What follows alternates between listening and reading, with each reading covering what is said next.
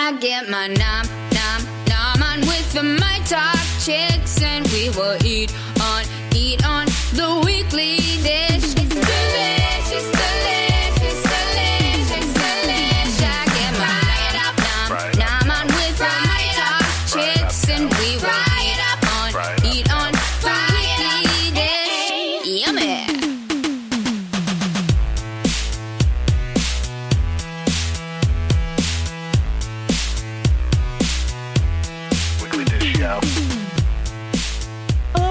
And welcome to the Second Helpings podcast. This is the podcast that posts midweek for the Weekly Dish radio show that you can hear on Saturdays from 9 to 11. I'm Stephanie Hansen. Hey, I'm Steph March. And we are here. And Stephanie March, you got an opportunity to do something that a lot of Twin Cityans have been hearing about, and I can't wait to hear your take on it.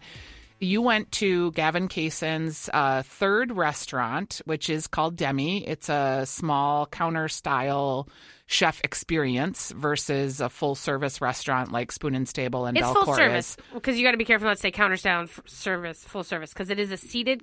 Yes. You know what I mean? Like those are different, but it is a 20-seat tasting menu. That's the key. So it's 20 seats sitting around a counter. Chefs are in the middle. It's a tasting menu, meaning like you either have 7 courses, you buy like the 7-course or the 2-hour experience, or you buy the 2.5-hour experience. And you can do wine pairings. You can do a couple different levels of wine pairings. Or you could go with no wine whatsoever, and you could just do your own cocktails, those kind of things. So it's really interesting. How many chefs are serving 20 people? Just out of curiosity. How many people are in the building while you're sitting there? Yeah. Is that what you're asking? I think that there was like 5 or 6 guys behind their counter. But I mean, again, one of the things to be clear is that I was there at a media preview dinner. Okay. And so technically it was one of their practice runs. And so I don't know how that'll all go. But I mean, they were plating 20 plates. But also the other thing is like we all sat at one time. So we all sat and we had the same dinner as it was served. Mm-hmm. The way that the ticketing goes, it will be staggered. So you might get a couple seats are going at the 5:30. Some might be at 5:40. Some might be at 6. Some might be at 7:15. So this is not a full, we're all in this together seating. You are there with your person, your 2 seats, your 3 seats, your 4 seats. You guys will start all together. So it's still intimate like that. Yeah, you won't have to be, it won't be like where everyone is quiet because everyone's being served this moment and you're all watching it. Like somebody will get, the foie gras with apple gelée over there. You may still be on the broth course. Got it. Which is interesting. So tell me about the space. Does it feel rustic? No, it's elegant. Okay. It's not rustic at all. In fact, that's kind of funny because it's this very old building. It's a very cool old building in North Loop. And it was, I want to say, wasn't it a coffee place, or I'm just totally messing my head up? It was a coffee place right near Jet Set. No. I mean, like a warehouse. Like it used to be an old warehouse. I'm saying the history of the warehouse. It might have been. Before that, wasn't it a livery? Oh, maybe. Like literally in the 1800s? Yeah. I mean, right. I don't know. And there's a lot of good history with the building itself, and you can find that on the Demi Minneapolis website. But the point is that it's one room. Like there's no bar. Like you walk in and there's a teeny bar wall actually where your bartender is sitting there and he says, "Can I get you something to drink?" Or, would you like, here's a wine that goes with the meal today? Or, would you like something else? And so you get like a welcome cocktail. You're standing there. You're waiting to be sat. Yep. And then they sit you. And then this is what it is. And then you sit down at this U-shaped place. It's dark in there. There's dark blue walls. And the kitchen is lit from the center. The center of the kitchen that's the kitchen. There's nowhere else. Can I take pictures of my food? Yeah. Okay. It's going to be hard. But yeah, I mean, I would bring a light source, although you don't want to bring a light source. Because you don't want to have like the halo next to your neighbor. It is dark. And I would say that if you have I have night sights on my Google Pixel. Because you have a better phone I have an than awesome the Google Apple Pixel. craps. But so that helps. You know what I mean? But beautiful things, beautiful plates, your courses. You have someone who takes care of you who is not a chef. You have a sommelier or a wine steward or basically who is your server. But for us, there were people floating around taking care of everybody. What do you need? Filling your water. It wasn't like you felt like you were like, oh, I wish someone would bring me water. It's a small enough space. They know. Yeah. They see your water is empty. They will pour it. And, for us, the chefs came and they described the food that they were serving us. And I think that'll be the same thing where it's like you have like if you were sitting next to me and you guys are on your Apple Foie course, then it might be Adam who comes over because that's his course and that's what he's doing. Got it. I don't know for sure because I haven't seen it in full regalia service. And to be truth, they only did it themselves the first time the other night. So the big thing with this is that it is 20 seats, like we said, and it's reservations only. Like, there's no chance that you're going to pop in and grab a seat at the counter. That's not going to happen. They have a wait list. It's all sold out through this end of March. Tickets are all gone. You can purchase tickets for the next month, so you'll be able to purchase April tickets on the 1st of March. Okay. And so it'll start up at noon, I believe, on that day, and it'll roll until they're gone. You have to prepay. Like, you have to pay right then. Yep. And that's a thing that a lot of people were kind of feeling like, and you have to, if you're going to grab 2 seats, like, you're going to pay for it all. Yep. And then someone else, if you're going with someone else, then they'll have to pay you back. But it's not a small price. This is the thing. Even though that the 2-hour experience, which is called the Barrington, I think, or the menu, is it is $95. And that's what we were served, and it was 2 hours. And so I would say that we had about 13 courses in there, between amuse-bouche and, little things. And we also had a wine pairing with it, which would have brought the cost up. If you do the Whitney menu, the AC Whitney menu, I think it's like $125, which is, Okay. But that's without pairings. Also, you are paying tax. You are paying a hospitality charge. You are paying, all that kind of stuff. So the big thing was what came out, a lot of the media before everything started rolling, when they first started offering tickets, was this sort of feeling that their possibility was that you could spend $620 for 2 people to have dinner. And that sort of, City Pages likes to... their Flame. Audience tends to be the budget kids anyway. So, of course, that seems like that would be absurd.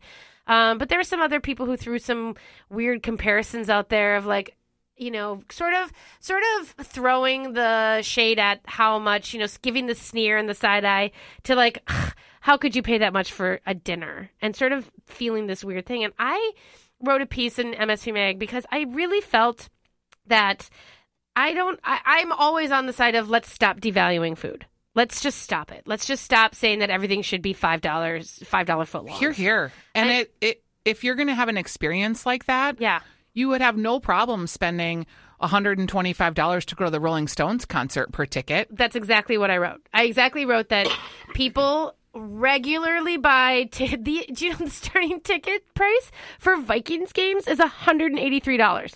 I would never pay for that. The fact now that I see people sitting in Viking seats and I think, did you really pay more than $180 for that? But you that is wouldn't. ridiculous. I was just going to say, but you wouldn't judge them either, but you just did. No, but I'm saying, like, if I was doing that, like, that would be my metric. Yeah. But my point is, I get it. Like, I get that is a moment that you are celebrating and enjoying and having fun with, and that's your moment, and you're in it. I bought my husband and I tickets to a Wild game this year for a gift for him to take him. I think I spent $300 between our 2 seats, and certainly for the beers that we bought and our food. It was like a $300 night, and he had a great time. It was a special event for us because I like to take him to a game every once in a blue moon because he won't buy tickets himself. Right. But, I mean, it wasn't cheap. No.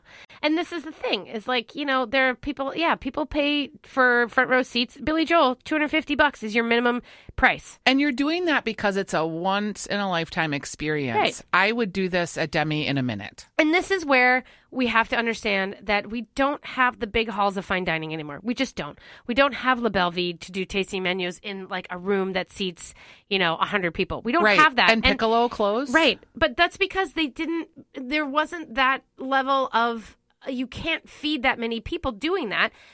So we've lost this sort of edge of pushing the envelope with dishes. And so what I am saying is that this is maybe how this works. It's a smaller venue. It's limited hours. It doesn't cost the labor of, you don't have like a fleet of servers and the fleet of kitchen people. Right. There literally are the chefs who are working there. They're all there. And then there's the wine captains, and they're being paid to do what they're doing. They're all being paid, and it's all great.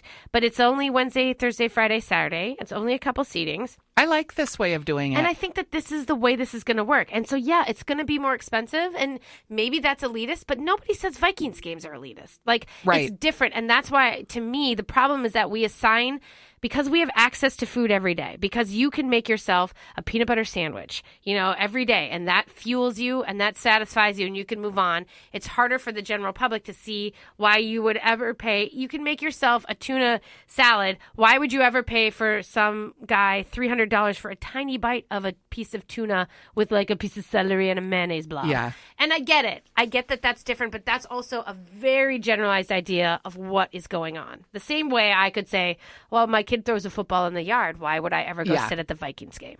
When you got done with your experience, were you full?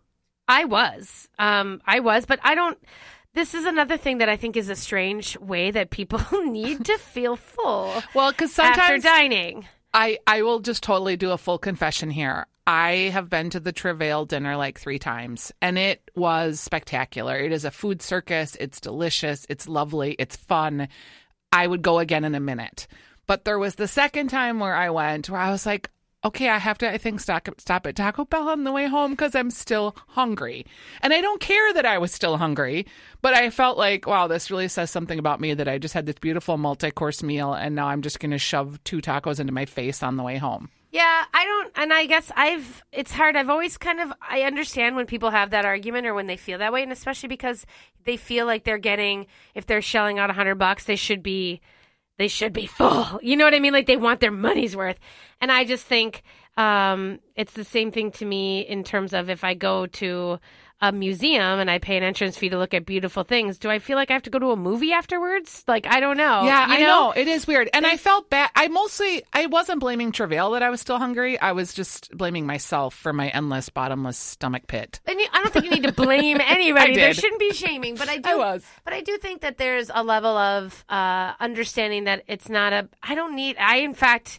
I hate like having to lean back and being like, oh, I can't eat it. Like that to me is the fail. I don't want that. We have had some dinners where you and I have been together. I could think of a pork dinner or a few, where afterwards you're just like, I am so uncomfortable. Yeah. I just can't wait to get in my car and unbutton my pants. That to me is 100% worse than being hungry. Yeah. Than feeling like I can't wait for my next moment of food. I don't. That to me is the bigger sin. So I may be bad for that metric, but I understand value. But again, this is not about a value proposition, and you're not going there often enough to then be like, well, I'm never going back again because I had to go to Taco Bell. Yeah. That's not it. Were you like, was there a dish that you had or two where, I think he's a phenomenal chef.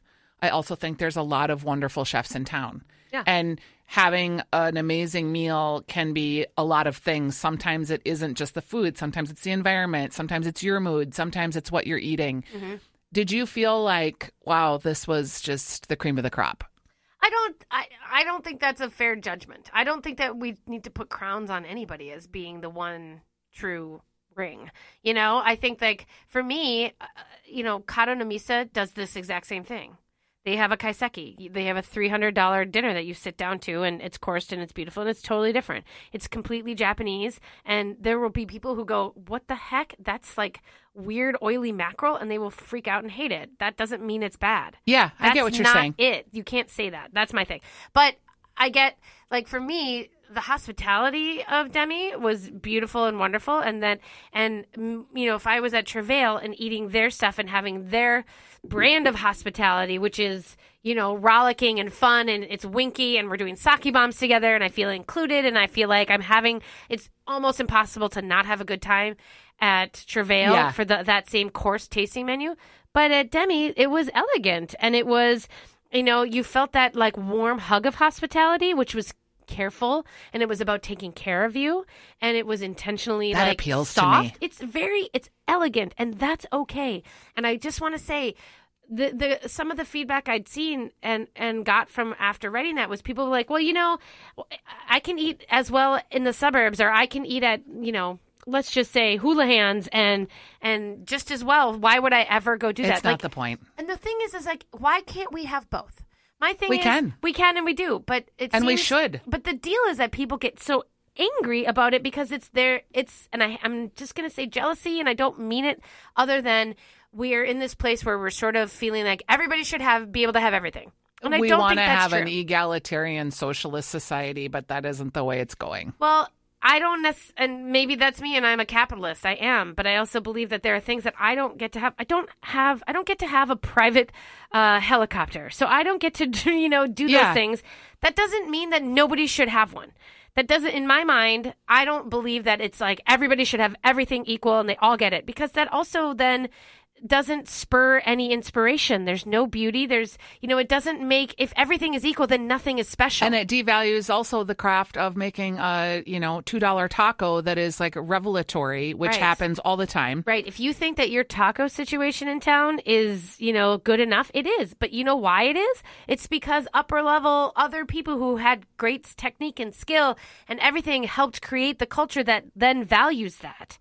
And then that brings forth better taco makers, other than the American hard shell with yellow cheese and, tomatoes. Like sad lettuce. Yeah. Like the idea that someone would value these things and have interest in them and put money towards them and all that stuff is beautiful because of the food culture. And so let it grow in the ways that it needs to grow. And I do think it's we don't need to have a $2 taco and a $2 taco and love it and have this like bright, smoky chili arbol sauce and like everything that could make that a homemade tortilla, that amazing $2 taco amazing. It shouldn't be like an equivalency of the $400 dinner or that beautiful piece of pork belly or whatever it is. It's not the same. And why does it have to be? But there's people out there who believe it should be. It's the same thing because they access food like that. Because it's food. It's food. And if I eat food every day. So leather sandals. Right. Nobody would be like, oh, you pay how much money for a Jimmy Choo? Yeah. You can still get a pretty well-constructed 9 West shoe. Right. I don't, and that's for me, I don't understand when people pay $100 for a t-shirt. Like, I don't get that. I never will. Like, that is against everything. But does that mean that I feel like we need to burn all the $100 t-shirts? Yeah. No. And the car, like, really be honest. Know. Like, if I have a Volvo, could I also have a Chevy Malibu and still get to where I need to go and have a good cup holders and the things I care about in the car? Yes, I could. I could have saved probably however many thousands of dollars. Right. And one of the last things that I will say that really came to me after I wrote this and was interesting, the amount of money that is spent that gets donated to charity because of these high-end places is an undersung amount. For instance, Belcour, I know, for instance, that somebody had volunteered to do a boat trip around Lake Minnetonka, and then they would stop and they would have a dinner at Belcour, and Belcour was paying for half and this other couple was paying for half, I feel like. But it was because it was this ritzy sort of, it's definitely a higher end thing. The value of it is higher. The bid for that went to $11,000 for the charity. So like that wouldn't happen if that wasn't there. If you think about it, no one was going to bid $11,000 for a night eating at like the salad company or Cool you know hands. What I mean? Yeah. Or like the hot dog shop. And so that's my point is like there's a lot of things that do happen that you don't know that are good because of this sort of like there's a lot of trickle down from this. And besides people having jobs and making a living wage and making a lot of money as servers in the industry, like without having to go to college and having all that kind of debt. All of that is totally buffeted by finer dining aspects. And I just don't think that we should discount it. No, not at all. And this has been a really good conversation to think about that. And good for Gavin Kaysen. Good for his employees. Good for the next person that comes along and learned something from him or was inspired by him. He's a very generous man. He's done a lot of good for this town. He's done a ton for charity. I mean, University of Minnesota Cancer Research, he has just done an incredible amount of charity driving for them. So, hooray. Yeah. That is Demi, and that Demi. is this edition of Second Helping. I don't know that I'll get to Demi for a long time. You might not. No, it might take you a while. But someday, and then I will, I'm sure, feel the exact same way that you did, which is I will love every minute of it.